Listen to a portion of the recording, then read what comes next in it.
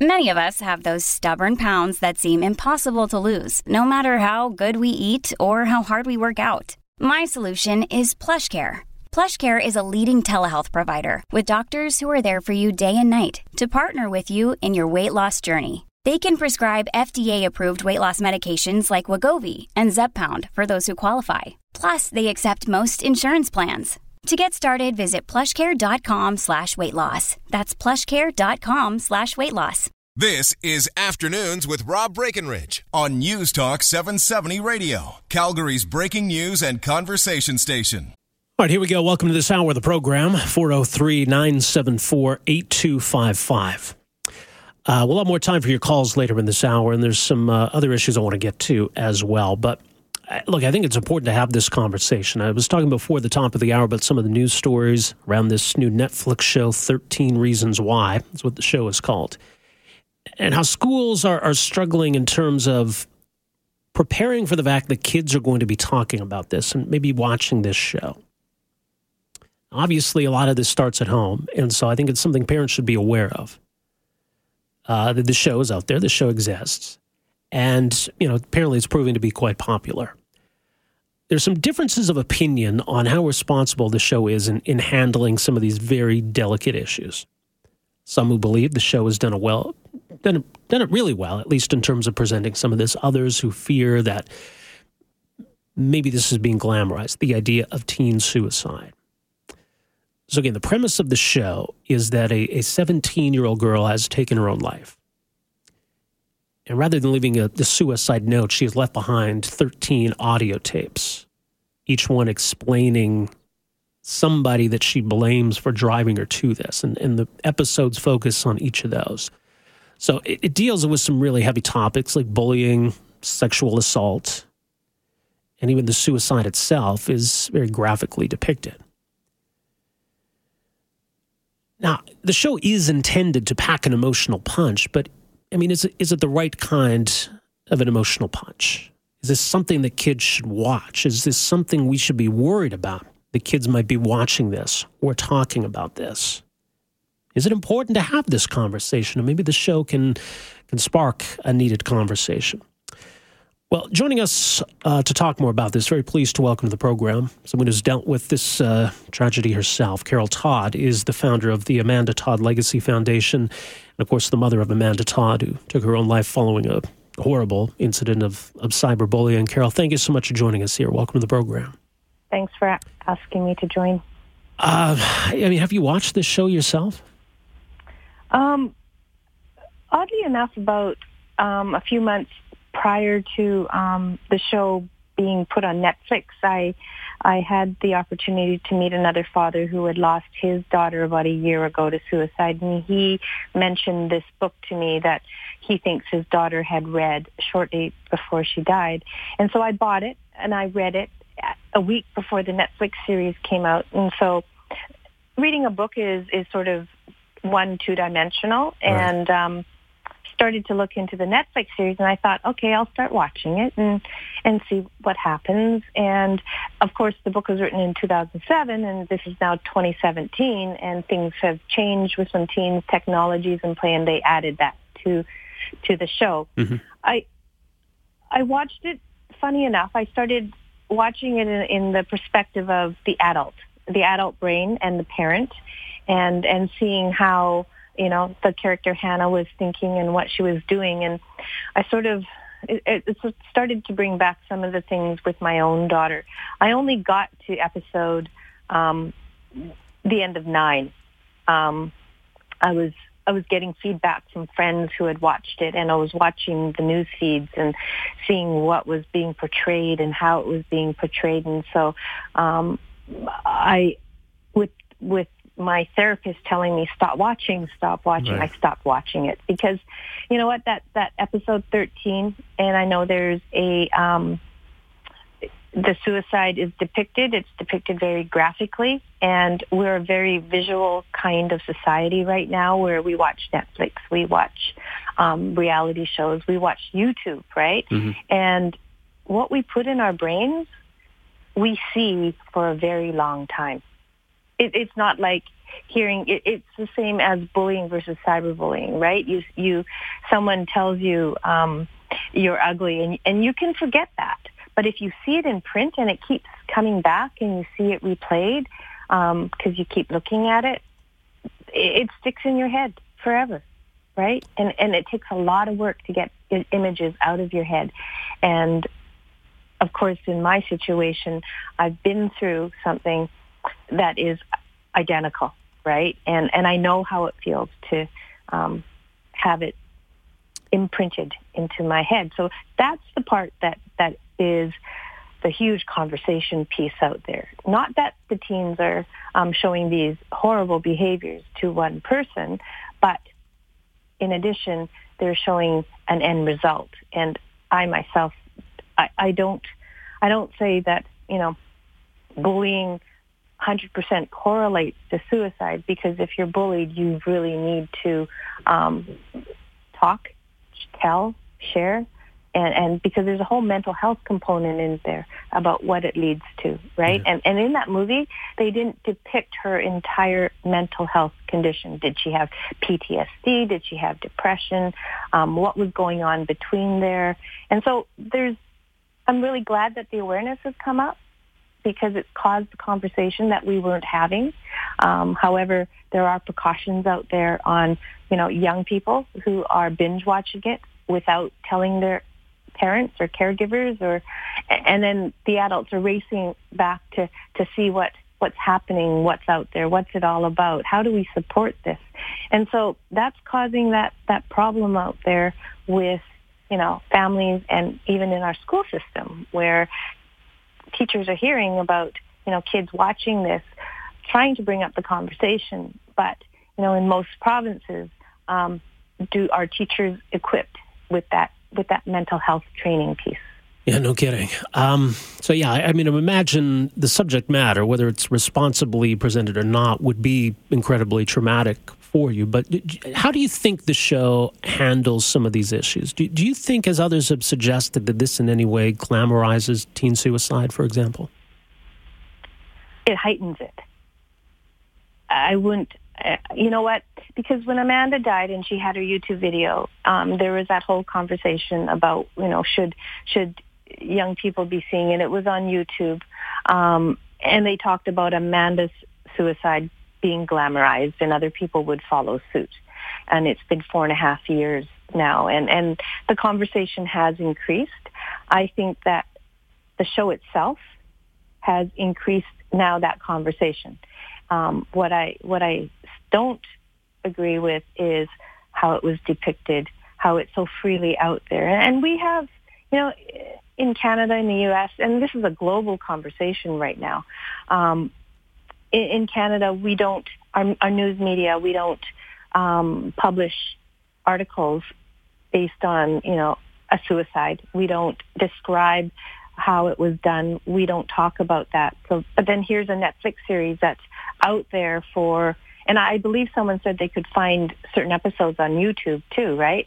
And so here's something that is so graphic and so out there, but there's no, where's the precaution? At the very end, I believe someone said that there is like a 10-minute segment where, go for help if you're feeling, suicidal or if you're in need of support.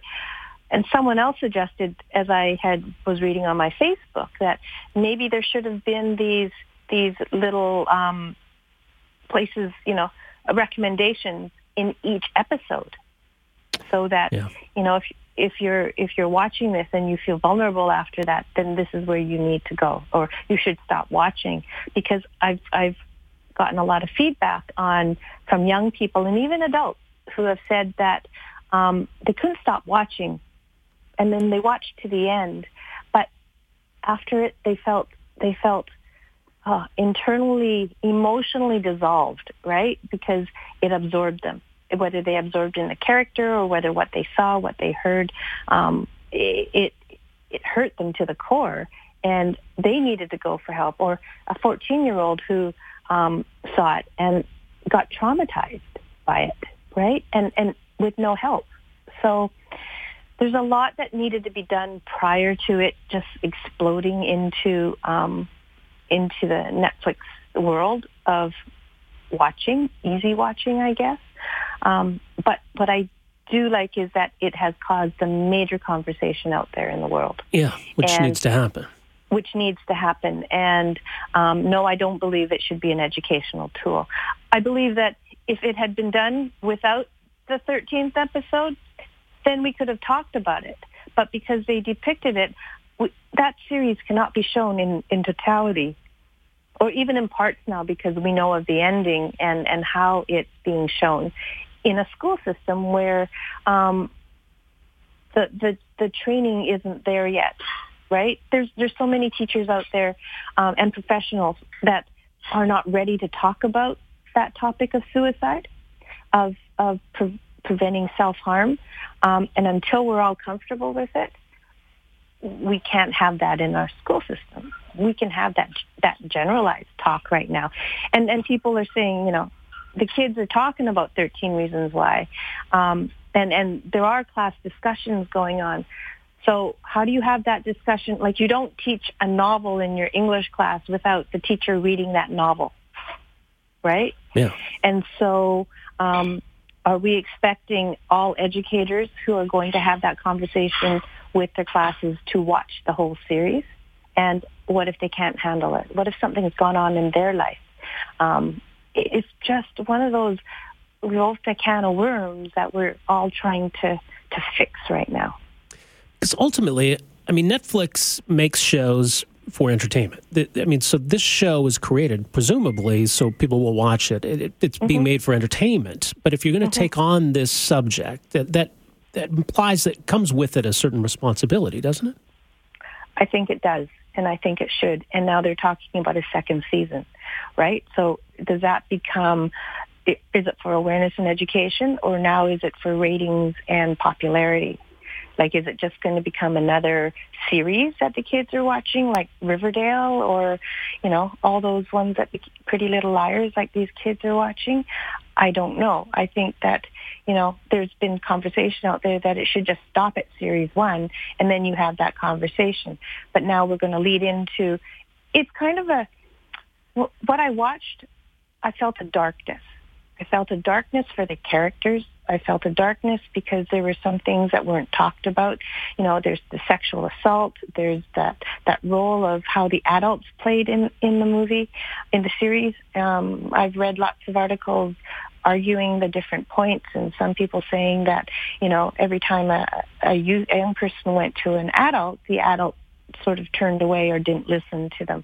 And we don't want the message out there to our young people that if you're feeling this way, your adults won't talk to you, because young people take on these reality kind of shows and fit them into their real life. But that's not how it really is out there. Your educators, your teachers and your counselors and your parents are all there for you, right? And beyond. And so I know that the series producers had meetings with psychiatrists and suicide prevention organizations, and those organizations were telling the producers, you can't do this part, you can't depict it that way so graphically. All I've heard is there's lots of blood, and some people have an aversion to that, right? But they went ahead and they did it anyways. And so I read an article that said that the character Hannah was justified in doing what she did, and justified because of how people treated her, so that she was justified in taking her life. That is so wrong. Well, it's scary. No one is justified in taking their own life or harming themselves, and I take great displeasure in that part. I wonder, though, is it maybe easier for parents to start that conversation with their kids by asking if they've heard about or watched this show, as opposed to trying to sit your kid down and say, let's talk about suicide? Is this kind of an in for parents to start that conversation, do you think? I totally agree that, parents should have that. So, have you heard about it? Are your friends watching it? And your kid will probably say, yes, I've watched it, or I want to watch it. And then I talked to some parents who have said that I sat down with my child and we watched it together. And so and then we talked about it throughout. Yeah. And that's a good thing. You have to do that. It's not a conversation to keep taboo. It's like sex ed, right? You cannot talk about it. You have to talk about it. There are ways to approach it and ways that we should talk about it, and it's a conversation that is 100% needed. I also heard from another father or mother that said that his or her son came and said, you have to watch this series, Mom. You have to. And so they sat down together, and the young person watched it for the second time and helped the parent through it, telling them about what was happening. So, that's another way to do it. Other parents have found that their kids have been binge watched on their own, or the minute you say no, curiosity peaks, and your child's going to find it somewhere else because it's so easily accessible, right? So you're hoping for some silver lining to all of this, that, look, this is out there, there's no one doing that, but that maybe we can find ways to make some positives out of this. Well, the silver lining is that the conversation has started. I mean, the conversation about mental health and suicide prevention had already started, right? And so this just ramps it up. This just makes it more necessary to have it, and more necessary to make sure that, our school districts and school boards across Canada and across the world know how to have that conversation within a classroom if it's needed, unlike what was portrayed in there, where there was a teacher and then they talked prior to Hannah's suicide and after Hannah's suicide. Was that discussion done the right way? And what could be different about it? It's just like after a suicide death in a school. Is it right just to talk about it, get counseling in for the week after, and then stop talking about it, or do you work on suicide prevention throughout? Because if a young person is after a suicide death is thinking about it, because there's a 2 or 3 month risk factor too, right? But you have to catch those. You have to make it comfortable for others to come forward and say, I'm feeling really bad right now. I need to talk to someone, and then have someone there to talk to the young person, right? Or older person. Like, we generalize this as suicide in a young person because of the movie, but you know what? Let's talk about suicide in general. How people shudder at even bringing that conversation up. It can't be hidden. Yeah. Well, Carol, I'll direct people to the website. It's AmandaToddLegacy.org. Thank you so much for joining us here today. We really do appreciate this. You're welcome. All right. Thanks. Take care. All right. Carol, thanks again. Carol Todd, her daughter, Amanda Todd, took her life 5 years ago. 5 years ago this October. AmandaToddLegacy.org. Again, more on the foundation. Listen, we'll take a break here. We're going to come back. 403-974-8255. More on this issue and some other stuff to get to as well. Stay with us. Afternoons with Rob Breckenridge, starting at 12:30 on News Talk 770 Calgary.